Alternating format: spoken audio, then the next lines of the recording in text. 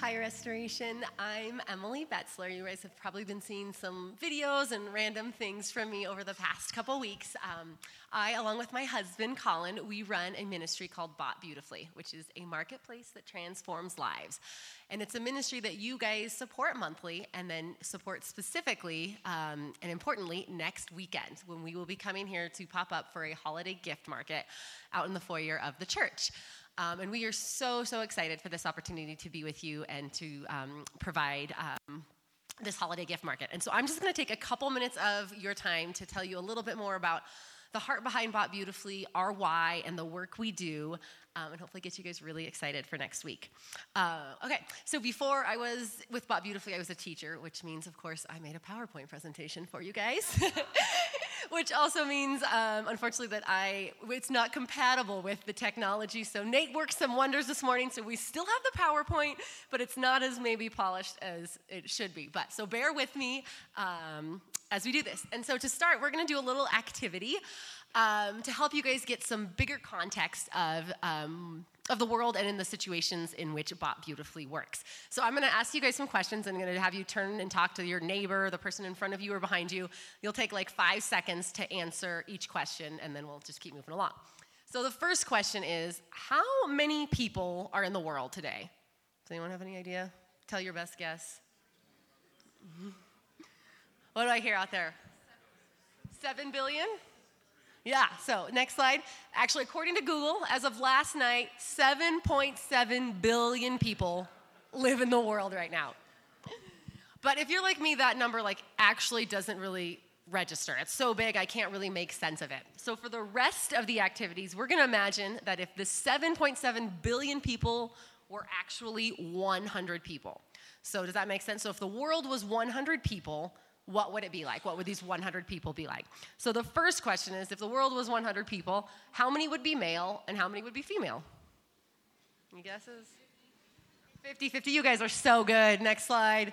So this is why it's a little off. But yeah, you're right. It would be 50-50. 50 males, 50 females. So if the world was 100 people. Next question. How many people would speak English? So if the world was 100 people, how many people would speak English?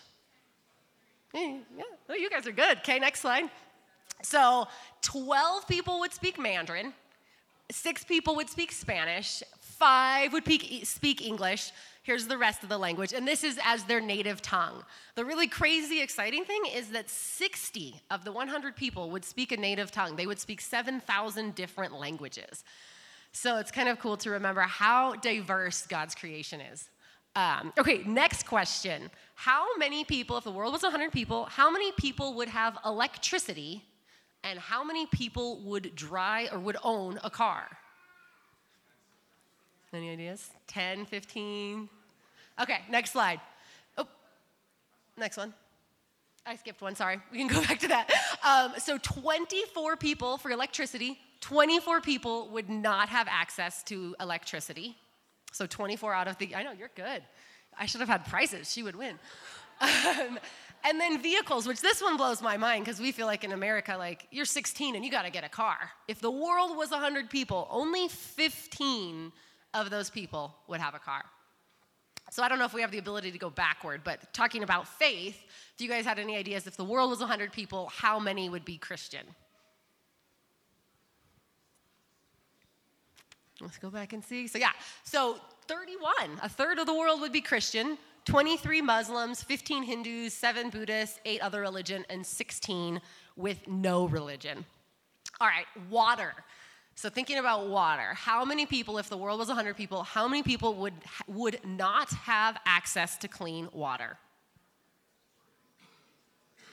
That's pretty good. Okay, so go forward 2. So it's actually 12. 12 people would not have access to clean water. But that fact's still mind-blowing when you think about the fact that we can go to the moon when we have smartphones that can turn the heat on at our house from here, that there's still 12 people in the world who don't have access to clean water.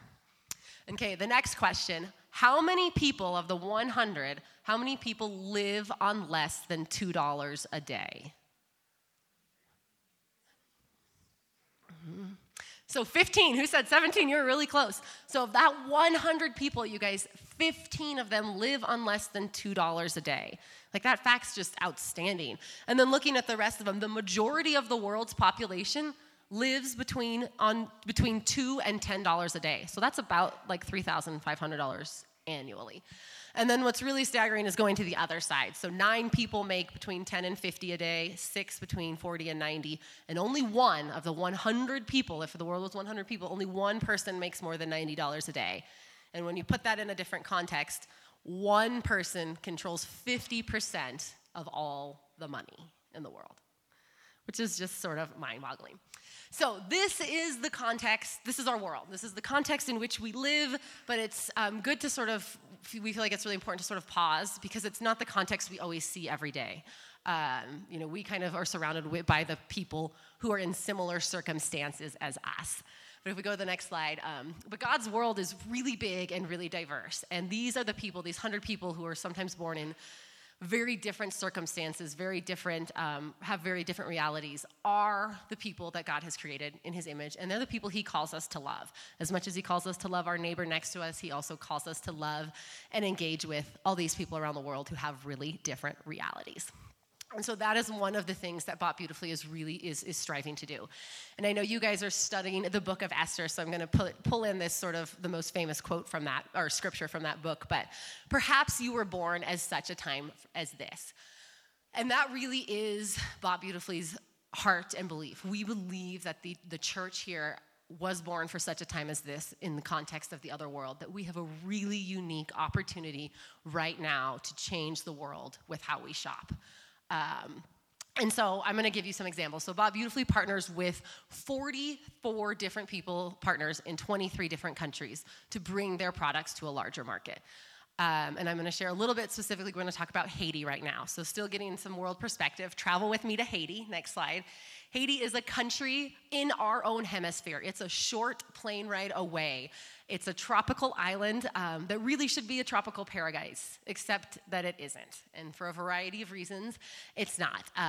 Of their 10 million population, more than half live on less than $2 a day. And it's a country that's just in political strife and has, failing infrastructure, lots of corruption. It's a country that has very, very difficult circumstances. And in Haiti, we have 4 different partners who are working there. But also in Haiti, there's 10 million people who were created in God's image, who are image bearers of Christ, who have dreams and hopes for a brighter future, who want to send their kids to school, who don't want to go to bed hungry, but are born into these circumstances that sometimes make those dreams and hopes really, really hard, despite their skill sets. So this is Jimson, and he's an accountant. He came to the United States for a college, and he has an accounting degree. Next to him is Mafi, who is an incredible jewelry designer and has 6 kids. Next to her is Benson, who is a leather maker and has incredible talents. He made this purse. And they have these skills, but there are certain circumstances that keep them from being able to realize them, and it's often the circumstances for which they were born into. So if we go to the next post, it's one of Benson's Facebook posts, and this is a quote that we just pulled from him, and it says, "Why is this hand spread out? What is it asking for? For food for the children, house for her family, or something else for free? No, that is a hand of a courageous man, reaching across to anyone who is willing to sign a contract to work with people who work with dignity. Our Pride and Jubilee, which is a community in Haiti that is actually built on the dump, is when we open our hands, it's not to ask, but to reach a route to work. But because of his circumstances, this reality of using his incredible skills and talents is often, or doesn't necessarily come easy. There's huge hurdles. And this is where our partners come in. Our partners come in there into communities like this, whether it's poverty in Haiti or forced prostitution in India or being a person with disabilities in Jordan. Or being a woman in so many countries. Our partners come in and they work with these people and these communities, and they pour into them with training, with education, and ultimately with being a tangible example of the love of Christ. And they create job opportunities for them, and they make these beautiful products.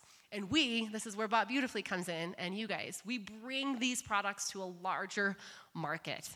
Because the reality is for Benson, he can make these purses, but not many people in Haiti can buy them. We can rescue girls from forced prostitution, but if they don't have different jobs, they will go back to that. And when we look at that context of the world, I'm going to get teary-eyed, sorry. We are the people who have the position and the power and the ability right now to make an impact in that, to change that. And so we Bought Beautifully partners with 44 different ministries around the globe who are doing this to bring their products to a larger market so that we can use our purchasing power to make a difference. And so you guys have said yes to this opportunity. And so next weekend, we'll be popping up in the foyer of your church out here with a variety of these products from all of these different partners. And if you go to the next slide, I don't want to. Okay, yeah. And then the next one. Okay, so with a variety of these different products so that you guys can come and use your Christmas shopping to change the world.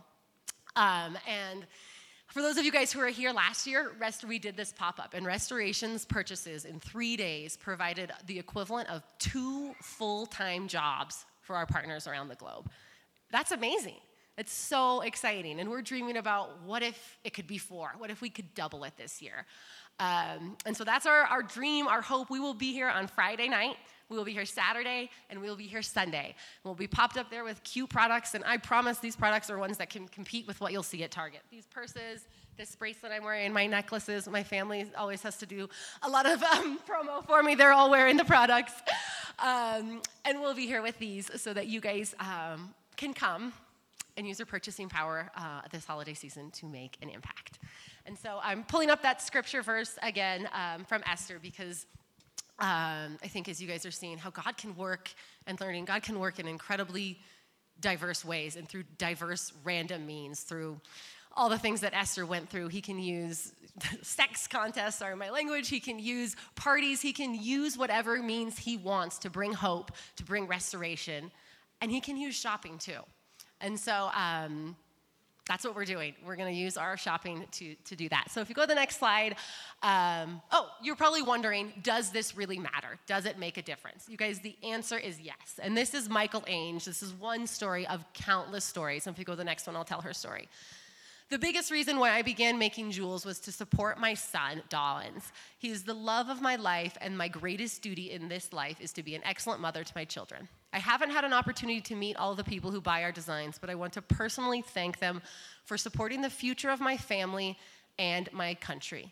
So in 2010, there was the earthquake in Haiti, which destroyed just countless communities and lives. Michael Ainge lost everything: her home, a huge chunk of her friends and family, the father of her son, and most of her belongings.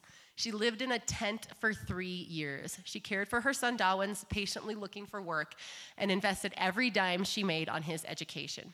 She came to Haiti's Jewels, which is one of our partners on the ground there, asking if she could wash clothes. We didn't have any clothes that needed to be washed, but we did have plenty of work. Michael Ainge began making jewelry, and after just 3 months, she started earning around $1,000 per month and had the money to invest in land.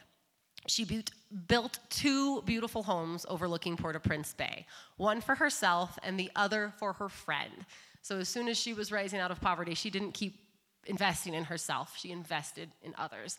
So one for her friend who was also living in a tent and couldn't afford to build her own home. And she's also now started a few companies of her own.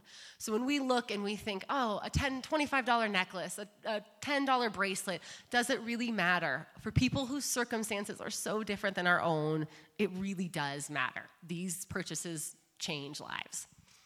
So join us next week in doing that. So we have already asked for volunteers. We have a great crew who has signed up to help us set up and help us staff the event. But of course, the more people we have come, the more impact we'll make. So we are asking you guys, if you want to, there's postcards on the chairs. And if you want to help us spread the word. So the biggest thing you guys can do to help this event this week is invite people. It'll be a really fun, it's Acro night, so it's music, coffee, and shopping. Like, how often do you get to do that for for your church or your faith?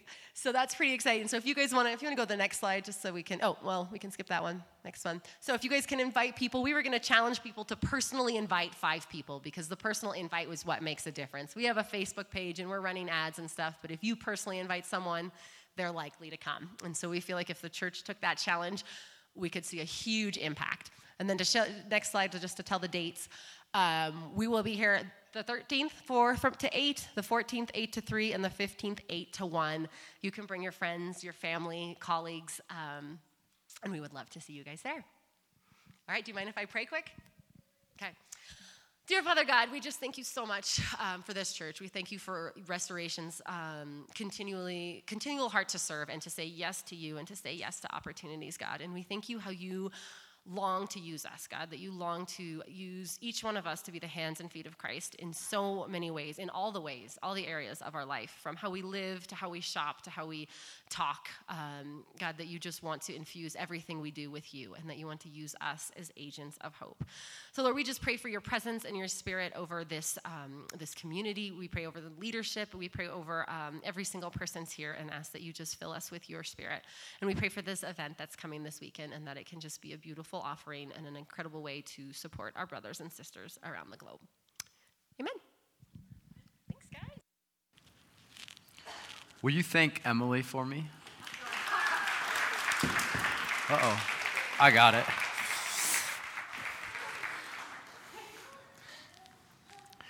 I mean, that really is something that's so easy to do. You don't have to invite them to listen to me on a Sunday. You just get to invite them to coffee and shopping and music, especially on Friday nights. So Nate's been really excited all month about Acker. And it'll just be fun to celebrate with each other Christmas and embrace the spirit. If you've not participated in Acker, downtown and especially here, it really is just so unique and such a great opportunity. And so we're looking forward to spending time together. I do want to let you know this. I've been pushing pretty hard the last 3 to 4 weeks for us as a church body to be able to staff the event for Bought Beautifully, as well as staff the event for Christian Family Care's adoptive and foster families Christmas party, which will be next Saturday morning. And I think we filled like 50-something volunteer slots for this next weekend, just you guys. So you did an incredible job with that. That's really just encouraging. And my hope is that we can embrace Emily's request to invite people. That's easy, and that we can be a blessing for the whole next year to help people become human the way they're made to be, that Jesus created us to be, that he died and saved us to be. And so looking forward to that, and thank you for the role that you all have played. We're going to dive into Esther chapters 5 through 7 in just a second. Before that, one other announcement is that this Christmas Eve, we are going to do something a little bit different. We're going to try to get both services together and pack it in here for just one gathering at 5:30 p.m. We will have our kids' classroom open for, I believe, ages 4 and under, ballpark. If you want your kids to go in, they can. But really, we're viewing this as kind of just a family gathering, an opportunity to be together, to sing, to celebrate. We'll have a candlelight service at 5:30 p.m.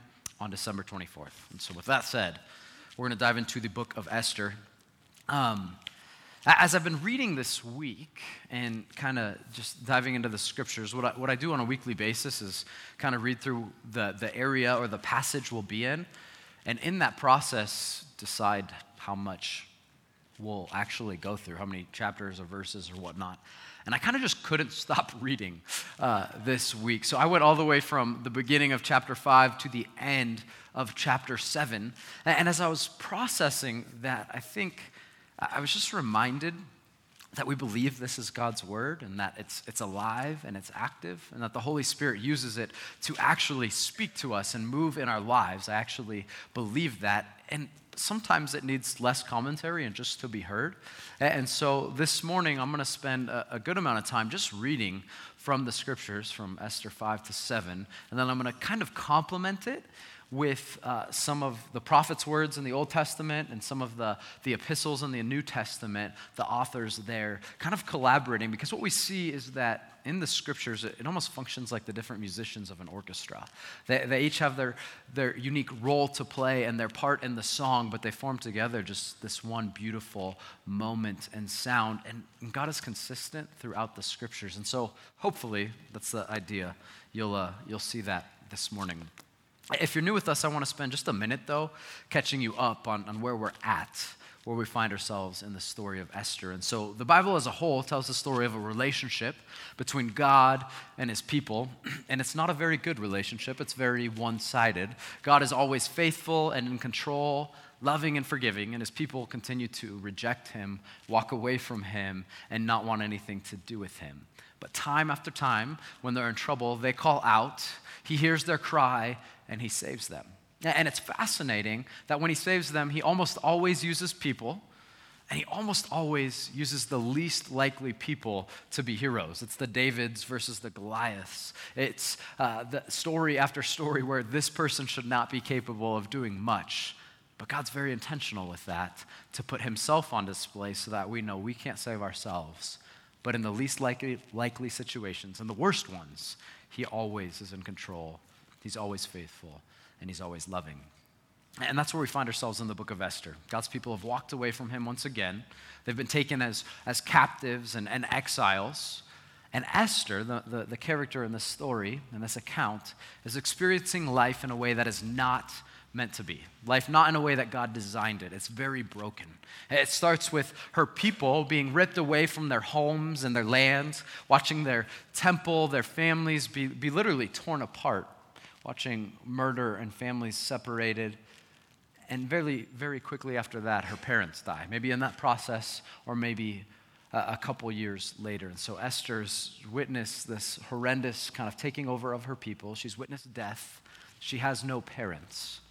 Her cousin Mordecai adopts her, and they live in a culture filled with rampant racism, to the point that Mordecai, her caretaker, says, do not tell anybody your ethnicity because it's that dangerous. And then on top of that, she's forced as she grows up into this sex contest and into a sexual relationship with the king where she has no control or power. And so Esther's really not this like romantic, beautiful, happy story. It's actually pretty dark and broken and gruesome and filled with a lot of evil. Yet what we see in the midst of that is that as she deals with the worst of the worst, broken moments and situations and a ton of tears and questions and wondering what in the world is God doing, God continues to provide his favor. In the midst of the worst and the darkest moments, he shows up again and again, so much so that in a moment when a law has been decreed because an enemy of the Jewish people has decided to annihilate them, to create a moment of genocide where they will all be killed, women, children, and men, it just so happens that now the kingdom of Persia has a Jewish queen. They just don't know it. And that's where we pick up in our story. I want to reread Esther chapter 4, verses 15 through 17. Mordecai, Esther's caretaker, her cousin who adopted her, is pleading with her to go before the king. But he knows, as well as she does, that to go to the king without being requested or summoned can result in death. If he is not happy with her coming when he doesn't want her to, she will receive the death penalty. And so this is literally a life or death moment. And here's her response to him after some arguing and discussion. She says this to Mordecai: "Go and assemble all the Jews who can be found in Susa and fast for me. Don't eat or drink for 3 days, day or night. I and my female servants will also fast in the same way.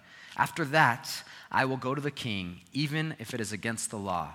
If I perish, I perish." She's saying, I'm placing my life and the lives of all of our people in God's hands in this moment. If I perish, I perish.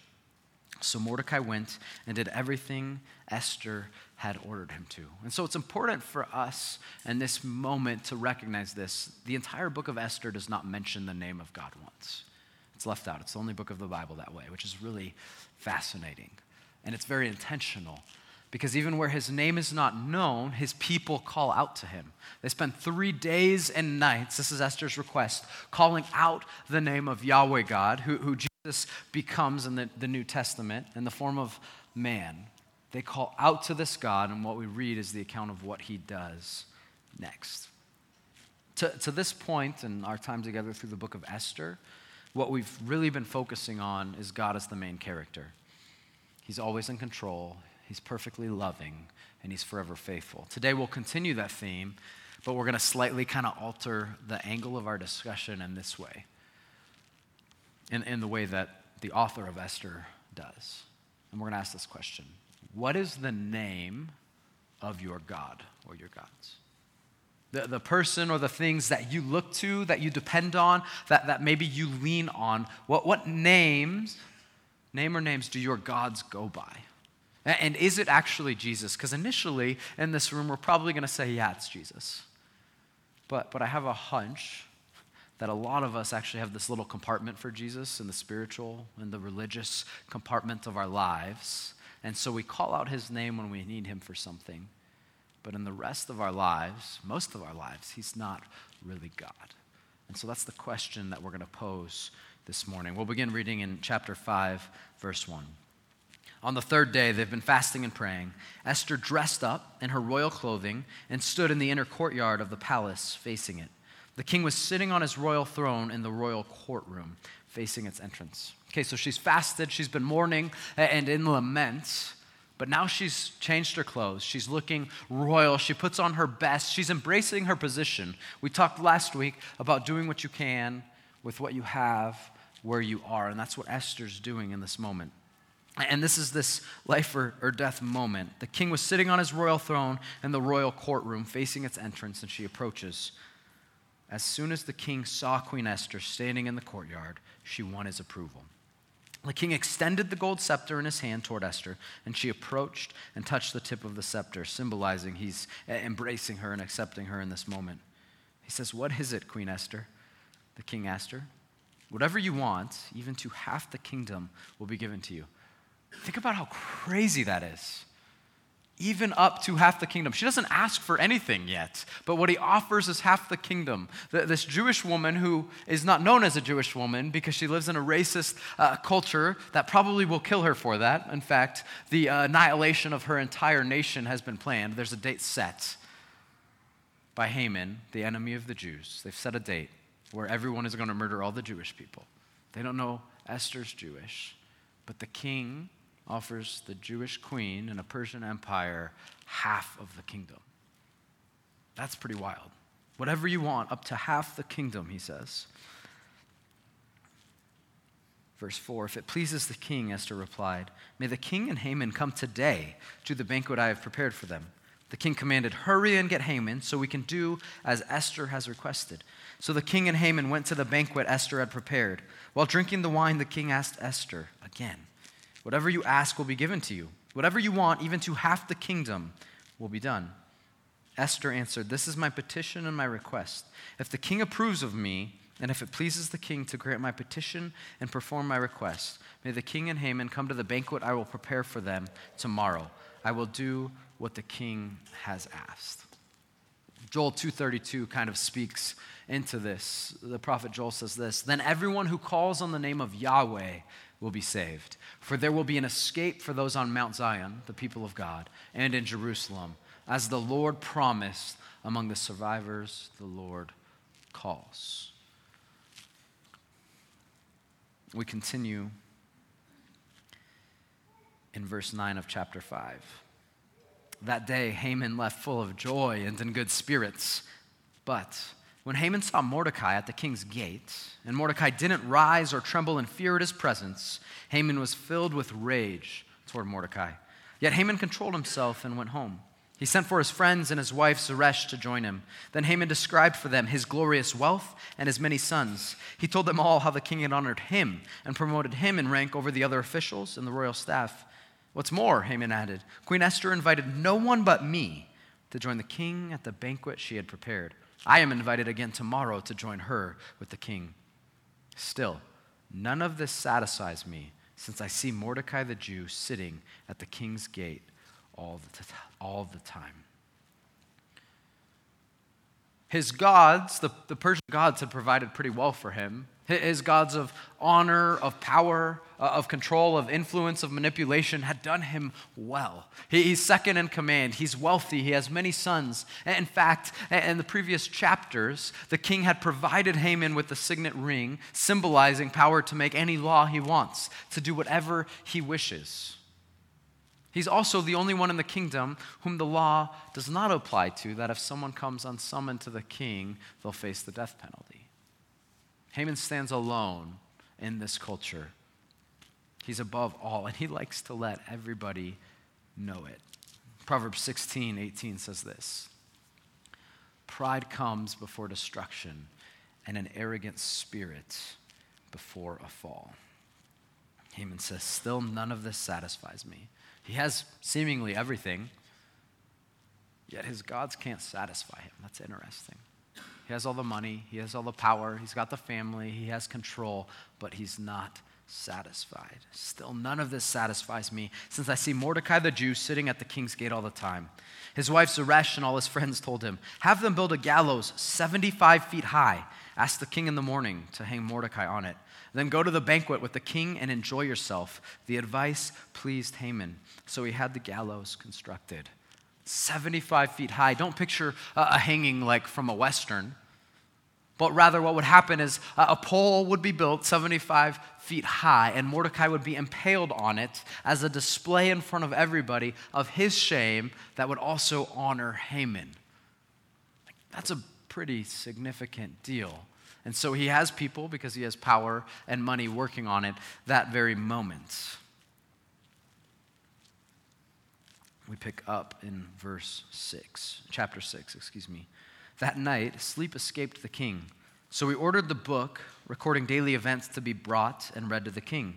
They found the written report of how Mordecai had informed on Bigthana and Teresh, 2 eunuchs who guarded the king's entrance when they planned to assassinate King Ahasuerus. And so, I don't know about you, but often I can't sleep at night either, and I don't request somebody to come read a book to me. I don't think Chelsea would be happy if I woke her up to read a book to me. But we have this awesome thing called Netflix and cell phones, and so I can entertain myself or bore myself so I fall back to sleep. The king did not have that option, and so what he does is he calls somebody, because he has many servants, to go and read a history book. It's specifically the history of his kingdom, of what he's done in his time. The king inquired, what honor and special recognition have been given to Mordecai for this act? The king's personal attendants replied, nothing has been done for him. That's very interesting. The king's going to recognize in this moment that that's not okay. In this culture of honor and shame, since Mordecai saved the king's life, he should have been honored for that. But he wasn't. You could imagine, too, that in this moment when that happened, when Mordecai saves the king's life, he would probably be upset or at least frustrated that he doesn't receive anything from it. You'd think the king would be thankful, but nothing happens.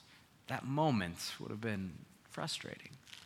But God knew what he was doing, because God was going to use that moment of frustration, of injustice, to save his people. Because as it just so happens, on the night that Esther comes to the king, as it just so happens on the night that Haman comes before his family and friends and brags about all that he has going on the night that he says, hey, let's build these 75-foot gallows to impale Mordecai on, as it just so happens, it's that night that the king can't sleep. And as it just so happens, it's that night that they bring this book for him to be able to fall back to sleep, because he'll probably be bored by it. And as it just so happens, they turn to a story, something that was written and journaled in this from over 5 years ago. It's not like they turned to the last page. They turned 5 years back. Mordecai had saved the king 5 years ago. And you go, is that coincidence? No.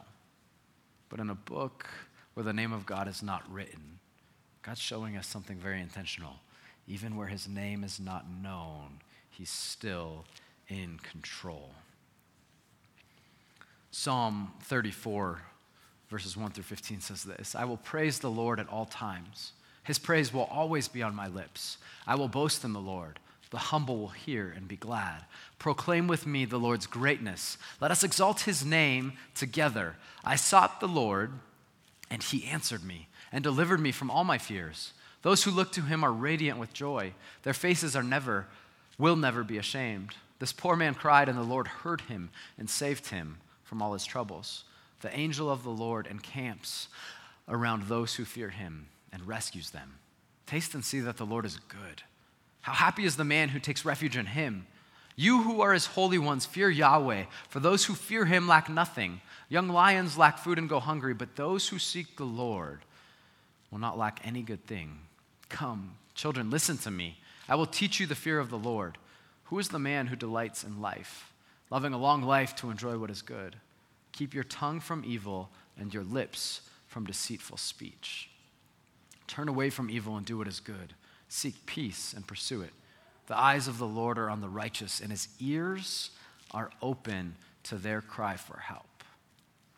For the past 3 days, God's people have been crying out his name, and he clearly hears them. And continue.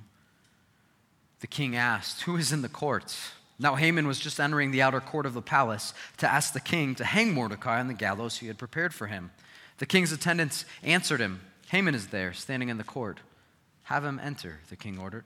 Haman entered, and the king asked him, "What should be done for the man the king wants to honor?" Haman thought to himself, "Who is it the king would want to honor more than me?" He continues to think only of himself, which is going to prove to be very dangerous. Haman thought to himself, "Who is it the king would want to honor more than me?" Haman told the king, "For the man the king wants to honor," thinking of himself, "have them bring a royal garment that the king himself has worn, and a horse that the king himself has ridden, which has a royal diadem on its head. Put the garment and the horse under the charge of one of the king's most noble officials. Have them clothe the man the king wants to honor, parade him on the horse through the city square, and proclaim before him, 'This is what is done for the man the king wants to honor.'" Haman's excited because he's about to have his very own parade. The king told Haman, he likes his idea, "Hurry and do just as you propose." Haman's thinking, yes, take a garment and a horse for Mordecai the Jew, who is sitting at the king's gate. Do not leave out anything you have suggested. So Haman took the garment and the horse. He has no choice. He clothed Mordecai and paraded him through the city square, crying out before him, "This is what is done for the man the king wants to honor." I was rereading this morning, and I was picturing something like the parade yesterday, just out on this street. There's a city square, and you know what? It's probably not all that different from ours. This was the hub of the community and the culture in this moment, and so you can picture Haman leading a horse with Mordecai on it. And as he's leading this horse, people Haman knows see him. This is not random people. People that Haman has talked to and said, "I hate Mordecai and all Jewish people." People that Haman has bragged to and said, "I have all the wealth and I'm the greatest and the one the king wants to honor."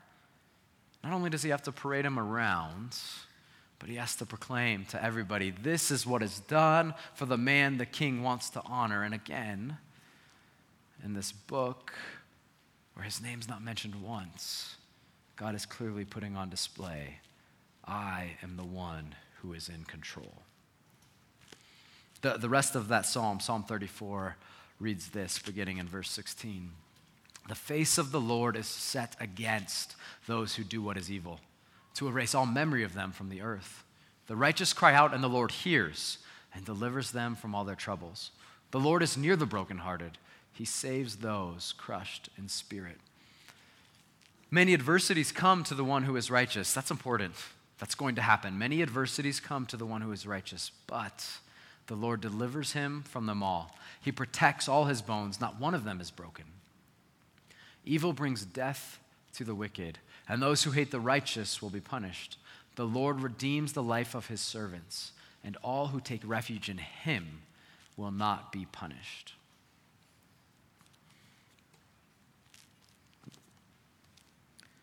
The story continues after this parade in verse 12. Then Mordecai returned to the king's gate, but Haman, overwhelmed, hurried off for home with his head covered. Haman told his wife Zeresh and all his friends everything that had happened. His advisors and his wife Zeresh said to him, "Since Mordecai is Jewish and you have begun to fall before him, you will not overcome him, because your downfall is certain." While they were still speaking with him, the eunuchs of the king arrived and rushed Haman to the banquet Esther had prepared. There's a really interesting detail in that last sentence. See, to this point, as we discussed, Haman has the signet ring of the king. He's fully in control. He calls the shots. He can go to the king whenever he wants. He doesn't do what people say to do. People do what he tells them to do. But listen to the difference in the way that the author writes in verse 14. While they were still speaking with him, the eunuchs of the king arrived and rushed Haman to the banquet Esther had prepared. He is no longer in control. The man who seemingly had all the control, the man who was going to end the Jewish people, now is being forced from one thing to the next. 1 Peter 5:5-7 says this. In the same way, you, younger men, be subject to the elders. And all of you clothe yourselves with humility toward one another, because God resists the proud, but gives grace to the humble. Humble yourselves, therefore, under the mighty hand of God, so that he may exalt you at the proper time, casting all your care on him because he cares about you. There's a couple keys in this passage. The first is those two words, proper time. As we follow Jesus, as we journey through the broken and beautiful of life, you need to know this. We don't know what the proper time is. Jesus says he will exalt you, he will provide you, he cares for you. He loves you so much he gave up his own life for you. But you don't know when the proper time is. You will go through adversities and experience brokenness and trials, just like Mordecai did when he wasn't honored in that moment. But at the proper time, God will exalt you. That can be hard to not know what God is doing, why God is doing it, or when he might step up in the way we need him to. But in the proper time, he will. And then this, casting all your care on him. Could have just said casting your care on him, but it doesn't. It says casting all of your care on him. This goes back to that compartmentalization I was talking about. I think it's so tempting for us in our moment in this culture to compartmentalize Jesus and say, hey, we come to this building and we do this church thing on Sundays, and so Jesus is good for that. And I really don't want to go to hell, so Jesus is good for that. And you know what? If I'm really kind of in trouble, Jesus is probably good for that too. I can throw up a prayer. And Jesus has zero interest in that. Jesus says, I am both Lord and Savior. It's a package deal. He is creator, savior, and sustainer. He's the designer of all of life, not merely the spiritual. And so what we're reading from Peter is this: cast all of your care, everything, for your salvation, for your spirituality, for your marriage and your parenting, for your vocation, for your finances, for your health. Everything we are supposed to present at the feet of Jesus, the only name worthy of our worship. And so again, I ask you the question that we started with this morning. What is the name of the God that you depend on? Is it really Jesus? Do you cast all of your cares on him? Or is it just sometimes, in some ways, and with some things? Chapter 7, verse 1. The king and Haman came to feast with Esther the queen. Haman was excited about this just 24 hours before. Once again, on the second day while drinking wine, the king asked Esther, just to imprint it more into our minds, Queen Esther, whatever you ask will be given to you. Whatever you seek, even to half the kingdom, will be done. Queen Esther answered, if I have obtained your approval, my king, and if the king is pleased, spare my life, this is my request, and spare my people, this is my desire. For my people and I have been sold out to destruction, death, and extermination. If we had merely been sold as male and female slaves, I would have kept silent. Indeed, the trouble wouldn't be worth burdening the king. King Ahasuerus spoke up and asked Queen Esther, who is this? And where is the one who would devise such a scheme? Esther answered, the adversary and enemy is this vile Haman. Haman stood terrified before the king and queen. Angered by this, the king arose from where they were drinking wine and went to the palace garden. Haman remained to beg Queen Esther for his life because he realized the king was planning something terrible for him. Just as the king returned from the palace garden to the house of wine drinking, Haman was falling on the couch where Esther was reclining. He's begging for his life, but it looks like he's doing something else. The king exclaimed, would he actually violate the queen while I am in the palace? As soon as the statement left the king's mouth, Haman's face was covered.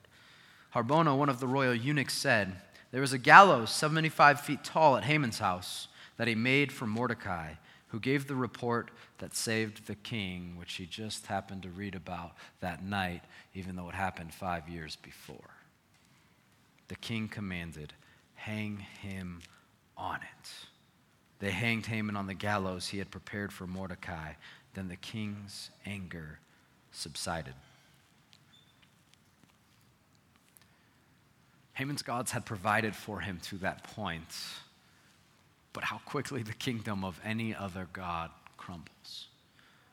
Faith in any other god always fails. It's not a matter of if, but when. But here's the thing we have to understand about other gods. They're very real, and they can provide. I'm thinking of it almost as if you're driving a beautiful, fast sports car or race car, and it's beautiful and it's fast, and so you're in the race, and you are ahead of everybody in this car. Everything is going good. Nobody's going to catch you. It looks like you're going to win the race. This is what other gods provide for us. They did for Haman. He had all the power, all the control, the money, the honor, the family, the opportunity. But what we don't realize is that that car doesn't have brakes. And eventually you crash and burn. These gods provide. The different gods we look to could be money, our career, maybe identity with our children, relationships we depend on. There's all kinds of different gods that we look to. They're the things that we actually lean on when we need something. We go to them, to that thing or to that person. And so again, I'm going to ask, what's the name of the God that you call to? Is it actually Jesus? The book of Esther is provided for us as a warning. Now, out of love, God warns us and says, listen, faith in any other God will always fail. The kingdom of any other God will always crumble. And so out of love, he says, listen, even where my name is not known, or even where my name is rejected or rebelled against, I'm still in control. But I have to wonder if you and I hear those warnings. On May 22nd in 2011 in Missouri, a tornado came through, killing 158 people and injuring more than 1,000 others. And that specific tornado, and more so the kind of sociology and communication plan and culture has really been studied because that's a really devastating number for a tornado. And so they studied this and said, what went wrong? Why were so many people killed and so many others injured from this tornado? And through those studies, this article in the Washington Post shared that there's a few different implications or reasons for this happening. The first is that people became desensitized to the sirens and warnings they heard. They had heard enough sirens and warnings without a tornado actually causing enough damage that they were trained over time unintentionally to ignore those sirens. The author wrote this, kind of painting the picture. She said, I was at a pizza joint in Lincoln, Nebraska, referring to another time, when a woman ran up to the bar and announced that the National Weather Service had just issued a tornado warning. It was mid-tornado season, and I followed her out the front door. In retrospect, maybe not the best plan, where I could hear a loud siren. The sky was dark and ominous. I headed back inside and into the basement for shelter. I was the only person doing that and was feeling self-conscious. I called my husband. I'm either the idiot from out of town or the sole survivor, I told him. It's fascinating. Another one of the factors is what the population, the majority of people do. See, in our moment, most people don't take Jesus seriously. They can hear warnings, they can hear sirens, go, he doesn't really matter. Or maybe Jesus is just kind of best as this like life insurance policy. I'd rather not go to hell, I'd like to go to heaven, so let's kind of be a little bit about that. And it just doesn't work that way. Do you hear the warnings? Do you hear the sirens? Because that's what we're offered in this book. But make no mistake, Satan is our adversary. He's alive and well and working and powerful and deceptive. And he's been working hard training you. Satan has been working hard training you to be desensitized to the sirens and the warnings. So that when the tornado actually comes, you're not ready. Jesus gives us a similar warning in Matthew chapter 7. He's just been teaching and performing miracles. He's proclaimed himself as the Messiah, as God, and he ends his Sermon on the Mount with these words. He says this, therefore, everyone who hears these words of mine and acts on them will be like a sensible man who built his house on the rock. The rain fell, the rivers rose, and the winds blew and pounded that house. Yet it didn't collapse because its foundation was on the rock. But everyone who hears these words of mine and doesn't act on them will be like a foolish man who built his house on the sand. The rain fell, the rivers rose, the winds blew and pounded that house, and it collapsed, and its collapse was great. And that geographic location, flooding was seasonal. It happened on an annual basis. Again, it was not a matter of if, but when. Almost like the monsoons for us. The end of summer means monsoons are coming. For them, it meant floods were coming. And so that really kind of paints this in an even different picture. Like, not just foolish because your house shouldn't be built on sand, but you know that every single year the floods will come. That's a different degree of foolishness. And the warning Jesus is giving is about his kingdom versus the kingdom of any other god. What he's saying is just like we have seasonal flooding every single year, in the same way, the floods of life, the brokenness, the brutality, the trauma will happen. The other gods that you look to, they'll provide for a while. It's a good ride. But eventually they all will crash and burn. And so Jesus, out of love, provides this warning. And we have to ask ourselves the question, do we have ears to hear? That's what Jesus says again and again. Do we have ears to hear? Where did we begin today? With Esther 4:15-17. What did Esther and Mordecai and the people do?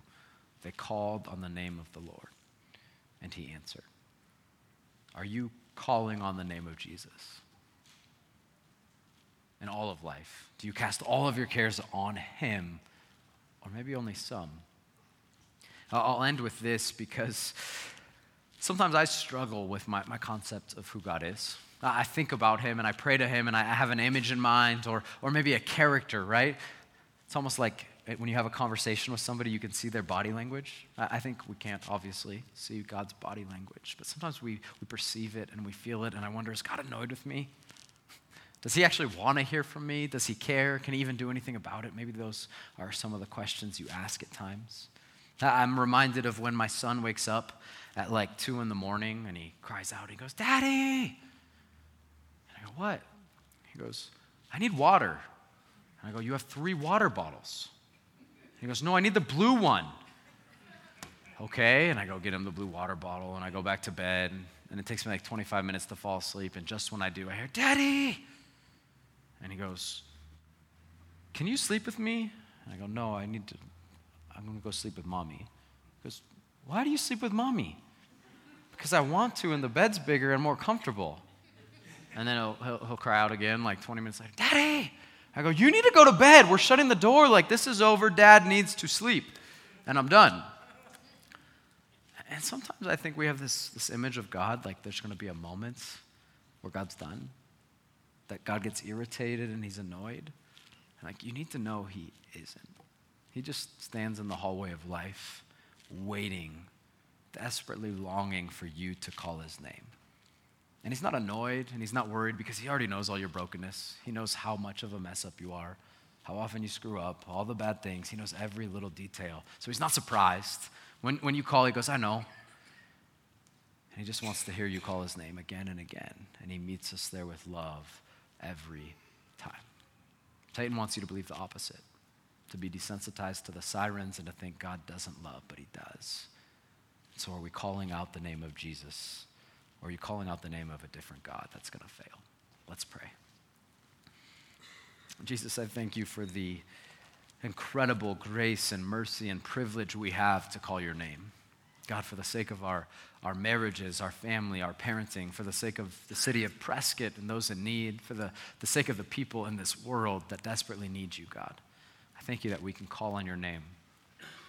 God, as we journey through the broken and beautiful of life, and as we await the proper time when you will exalt, when you will come back, when you will restore all brokenness to beautiful, give us strength and endurance. Give us eyes to see what you want us to see, and ears to hear, and hearts to feel, God. Protect us from the lies of the enemy. May we know that you are good. May we call out your name in all of life. May we carry your name well. In Jesus' name we pray. Amen. If you're new with us, we continue to worship in response in 3 ways every week. The first is through reflection. And so I'd encourage you to just reflect on who or what your gods are. What names do they go by? Do you actually truly call out to Jesus in all of life? Or do you kind of pick and choose where you want to call him? He wants you to call his name in everything, to cast all of your cares upon him. Reflect on that in the next couple of minutes. The second way that we respond in worship is by taking communion, and there's 2 stations here in front of me and one in the back of the room. And as we take communion and we dip the bread into the cup, whether individually or with your family or community, what we're recognizing is that Jesus has invited us to call his name, and that when we call his name, he is victorious over all, that he's done the work, that he's forgiven, and that he loves you, and that he is always in control. And so find hope and courage in his name as we take communion. And then lastly, we respond by giving. This is part of our worship. This is entrusting his name, his character, and his goodness with our finances, which we often cling to tightly, to say, God, I trust you. I call to your name in all of life. And so there's 2 boxes for giving in the back of the room, or you can give at restorationaz.org. But let's now continue to worship in our response.